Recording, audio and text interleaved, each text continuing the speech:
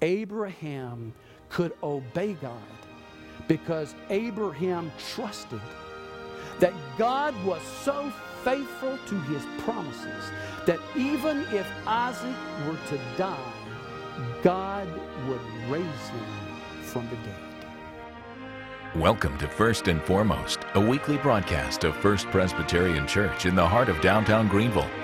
Senior Pastor Richard Gibbons invites you to join us as we study God's Word together and discover what is first and foremost in our lives. Genesis 22, chapter 22, verse 1. Sometime later, God tested Abraham.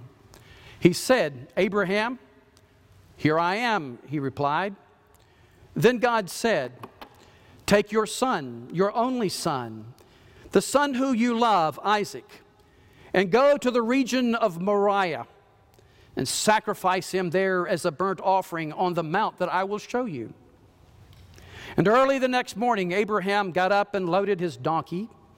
He took with him two of his servants and his son Isaac. And when he had cut enough wood for the burnt offering, he set out for the place God had told him about. And on the third day, Abraham looked up and he saw the place in a distance. And he said to his servants, "Stay here with the donkey while I and the boy go over there, and we will worship, and then we will come back to you." And Abraham took the wood for the burnt offering, and he placed it on his son Isaac. And he himself carried the fire and the knife. And as the two of them went on together, Isaac spoke up and said to his father Abraham, "Father?" "Yes, my son," Abraham replied. "The fire and the wood are here," Isaac said.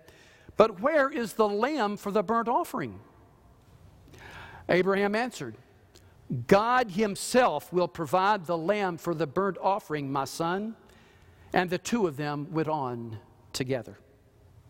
And when they had reached the place God had told him about, Abraham built an altar there, and he arranged the wood on it. And he bound his son Isaac, and he laid him on the altar on top of the wood. And then he reached out his hand and took the knife to slay his son. But the angel of the Lord called out to him from heaven, "Abraham, Abraham." "Here I am," he replied. "Do not lay a hand on the boy," he said. "Do not do anything to him. Now I know that you fear God, because you have not withheld from me your son, your only son." And Abraham looked up, and there was in a thicket, he saw a ram caught by his horns. And he went over, and he took the ram, and he sacrificed it as a burnt offering instead of his son. So Abraham called that place Jehovah-Jireh, the Lord will provide. And to this day it is said, on the mountain, the Lord, it will be provided. Many of us can look back into our spiritual journey, and we can see what we call a crisis of faith. A crisis of faith is a time in which we're faced with a tough decision that tests our commitment to God. And often that test comes when we have to obey God at great cost. This took place in my life when I was in my mid-20s. I had just graduated from college. I was raising a family, but I was struggling to determine what God really wanted from my life. I had tried several jobs and nothing seemed to fit. And then I received the call to the ministry. And to me, it was like a light came on. I knew and understood now what God had been doing in my life. And I was excited about this, even though I knew that the life of a seminarian with a wife and 3 children would likely be very difficult. And then the crisis came. My grandfather called me up one day and told me that he didn't believe that this idea of going to seminary was a good one. And he said that if I would just forget it, that he would see to it that I got a job in the civil service area. I could stay in Greenville, raise my family, have a consistent salary with secure insurance and benefits, and I would not have to endure the hardships of seminary. Now, I want to tell you that this was a real test for me, because I had a lot of respect for my grandfather. I believe that he was a wise man, and I really didn't expect this from him. But sometimes in life, we are going to encounter this crisis of faith. A crisis that challenges us in some very sensitive area of our lives. And such is the case with Abraham. And so our text this morning starts out with a very bold and shocking statement. God comes to Abraham and says, "Go, sacrifice your son." So God is testing Abraham, and he gives him this commandment that was sure to wrench his heart. Remember what he said there, take your son, your only son, that son that you love, Isaac, and I want you to go to the place that I'm going to show you. Now remember for a moment who this man Abraham is. This is the man that God had called to leave his family and leave all of his possessions and his security from Haran. And he said, I want you to go to this promised land, this land that I am going to show you. And Abraham obeyed, and he left the comfort and security of his home. With unquestioned obedience, he followed God to the land of promise. But now Abraham was being required to do something far more demanding. Now I believe that all of us could understand Abraham if he were to balk at this request. I mean, I'm certain that Abraham could have said, God, if you could look back and see my life and see my obedience to you, this request is unfair. It doesn't make sense. It's far beyond reason. Haven't I already proved to you that I'm equal to the task? That I have passed the test? But there's not even a suggestion or a hint that Abraham raised a voice in protest. Now, the impact of this story, I believe, is even more dramatic when you look at the context in which it was given. When God had appeared to Abraham in Haran and told him to go to the land of promise, he had made several promises to him. These promises were sure to affect Abraham and his future, and even affect the entire plan of salvation. Abraham, I have a plan for you and for your descendants. I am going to make a covenant with you. And you and your descendants will be the instruments through which I will accomplish the work of redemption. Through you, I will begin a new nation. I'm calling you to be the father of a multitude that will number as many as the sands of the sea. I will bless you and I will multiply you, and I will make your name great. And not only that, but my plan for you will stretch down through the centuries. For one day a virgin will give birth to a son, and they will call his name Jesus, because he will save his people from their sins. And what we learn from this text, as Paul explains it in Galatians chapter 3, is that God was actually giving the gospel to Abraham. Galatians 3:8 says, Scriptures foresaw that God would justify the Gentiles by faith, and announced the gospel in advance to Abraham when he said, all the nations of the earth will be blessed through you. Now, I belabor this point because this plan of God, called in the Bible the eternal covenant, and planned by God in eternity, rested upon the survival of the line of Abraham. And who was this son of Abraham who God had chosen for this purpose? It was Isaac, not Ishmael, who had been born to Abraham earlier through his handmaid. But now we're really getting a little ahead of the story here, because Abraham and Sarah were facing a crisis in their faith. A very challenging problem. You see, they're now in their 90s. And guess what? There's no children. Can you imagine what that was like? Abraham stops in and gets some pizza at the pizza parlor, and he walks in and somebody says, "Hello, father of a multitude. Hey, by the way, where are the kids these days? How are they doing?" And I'm sure even around the supper table, Sarah would say, "Abraham, what's going on here? What are we going to do? We don't have any children. We're now into our 90s. I'm beginning to wonder if this whole thing of us moving from Haran to here and trying to find the promised land and being a part of God's eternal plan of redemption, I'm beginning to wonder if it's worth it at all." Yes, Sarah, Abraham would say, "I know what you mean. But all we can do is wait." And they waited, and they waited. And finally it happened. Abraham and Sarah had two visitors that revealed to them that Sarah would soon give birth to a son. And that son would be named Isaac. And that son would be the promised seed of Abraham. And so it happened. And the relief, the joy, the laughter. Abraham named his son Laughter, Isaac. God had finally made good on his promise.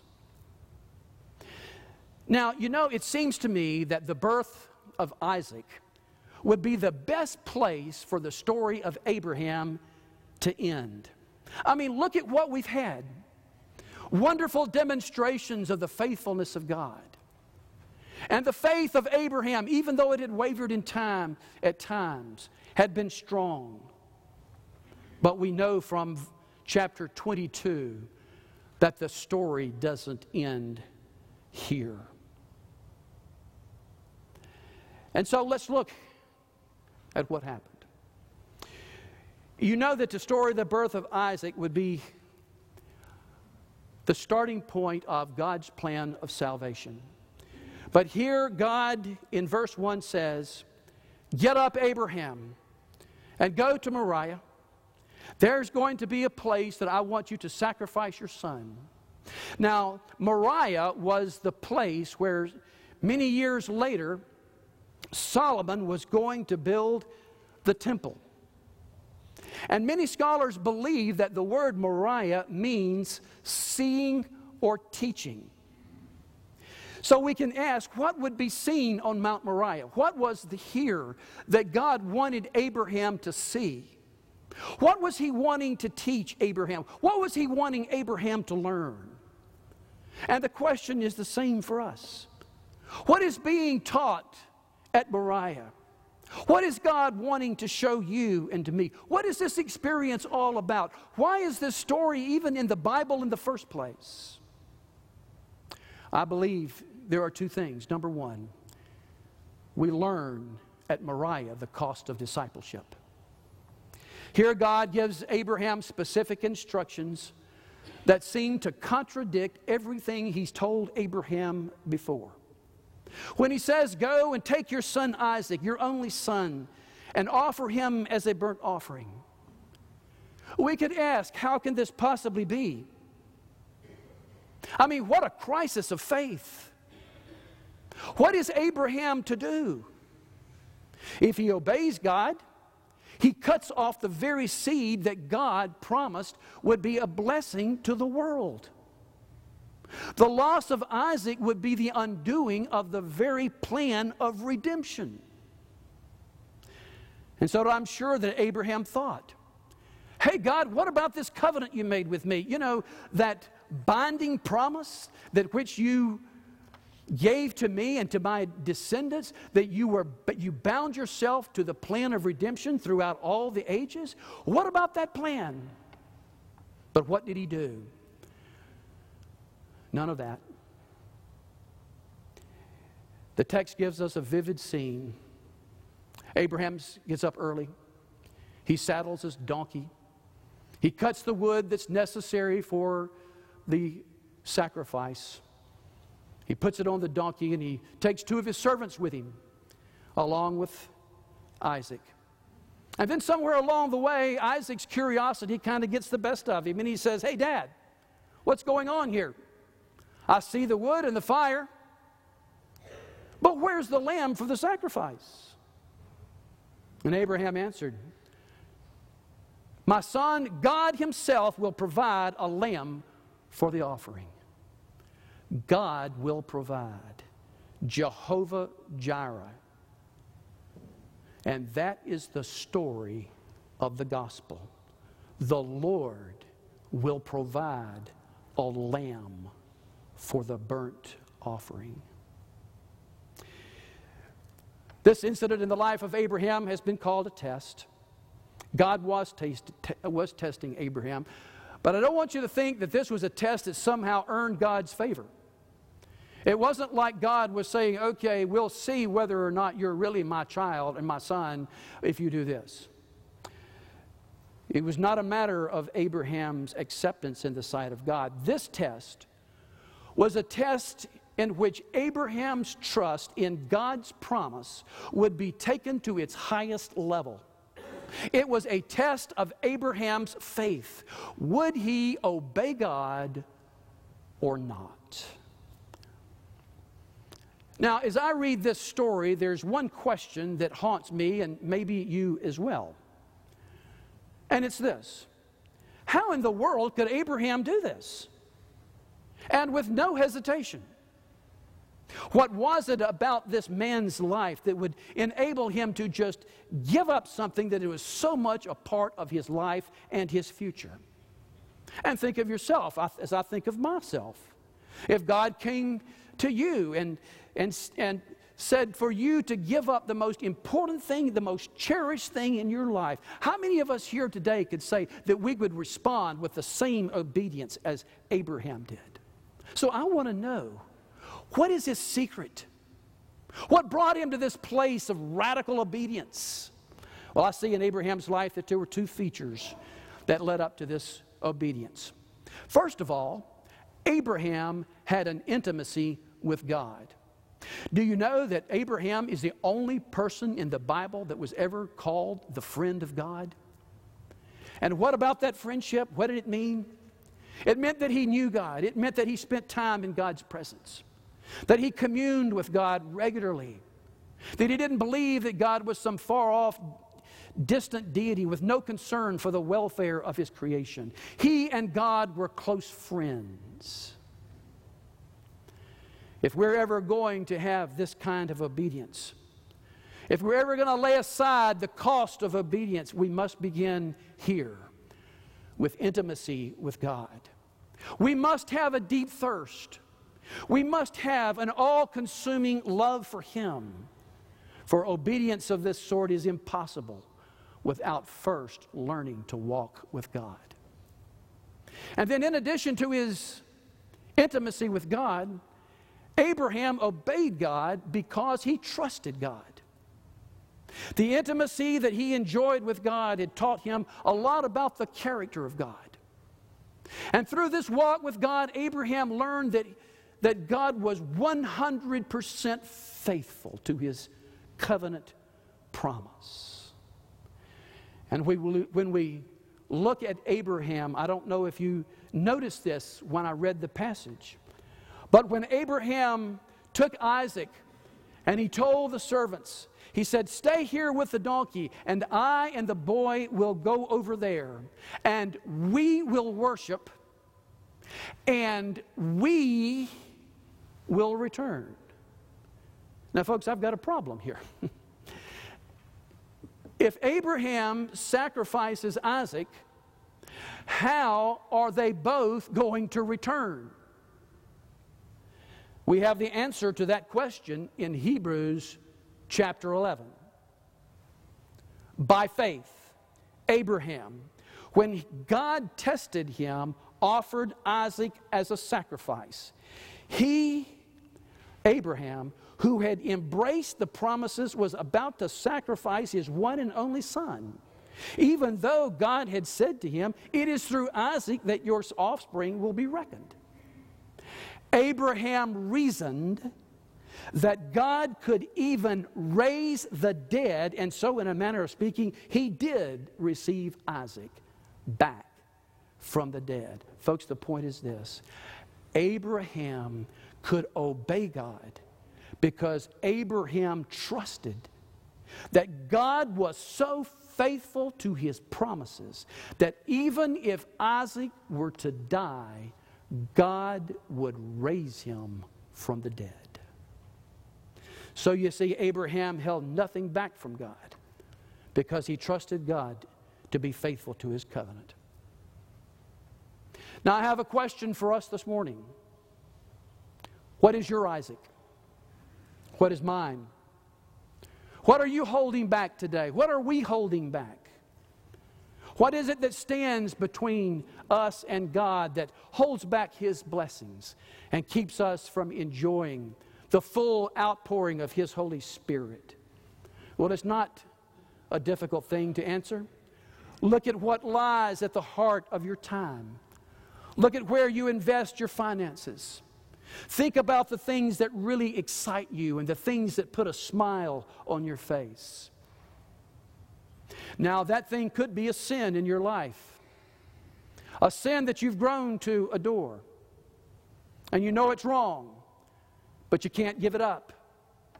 A relationship that's caused you to compromise your standards, an online habit of gambling and pornography. You know it's wrong, you just can't stop. Or maybe there's a scandal you're involved at work now. It started out pretty small. You were being asked to do some things that you know you shouldn't do, but now it's begun to spiral out of control. And God is saying, it's time to give it up. It's time to bring it to the altar and give it to me. Or that thing could be something quite innocent, not wrong in itself. Your children, your career, your bank account, your retirement, your reputation, your hobby, your sports teams. And you've begun to invest so much of your time in this that you can't hardly even imagine what life would be like without it. God says it's time to sacrifice it. Sacrifice it to me and put it on the altar. But what I want us to see is this: that this story and the point of our lives is really not primarily about obedience. The issue at stake here is not so much what you're going to give up, but are you going to trust God with your life? Do you really believe that He has the best for you? Do you really believe that He wants to give you the true riches in life, the fruit of the Spirit, love, joy, peace, patience, gentleness, goodness, meekness, and self-control? Do we really believe that God has the best plan? And when we really believe that, this kind of radical obedience is not quite so unreasonable. As a matter of fact, it's the only reasonable response. But finally, there's a second thing that we learn at Moriah. We not only learn the cost of discipleship, but we learn the price of redemption. Without so much as a whimper or complaint, Abraham built the altar, and he tied his son Isaac up and he placed him on the altar. And who of us can imagine, as he took that knife to slay his son, what was going through Abraham's mind? Was he sure that this is what God had said? Was he certain that it was God that had spoken to him? But at that moment, a familiar voice called out, "Stop, Abraham. Don't do it. Don't harm the lad." And Abraham looked up, and he saw a ram caught in the thicket. And he took that ram, and the Bible says that he offered him as a burnt offering, a sacrifice instead of Isaac. And the scripture says from that mount it was to be called Jehovah Jireh. The Lord will provide. What will the Lord provide? We've just celebrated it. A sacrifice for you and for me. And many years later, John the Baptist would walk the streets of Israel, and he would point to Jesus, and he said, "The Lamb of God who takes away the sins of the world." What is the cost of discipleship? The cost of discipleship is everything. And what is the price for our redemption? It cost God everything to send His Son to become sin for us and bear the awful curse of sin. For on a mount just a few miles from Moriah, there's a place called Golgotha, where God sacrificed His Son for you and for me. And as we have celebrated the Lord's Supper, we have been reminded of the price of that redemption. That God has called us to a life of radical obedience. But hear this. When the obedience fails, when the obedience falls short, when you miss the mark, and you're full of guilt, and you don't know what to do, the Lord will provide a sacrifice. Jesus Christ, who Himself is the Lamb of God, who takes away the sins of the world. Let us pray.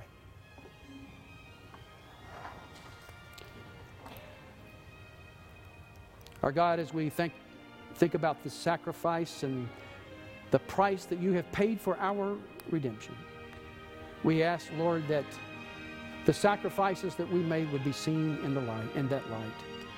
And that, Lord, we would see your faithfulness, we would see your love, that we would join in an intimacy with you that would help us to see more clearly than ever that you are a God who will always be faithful to your promise. So take us, Lord.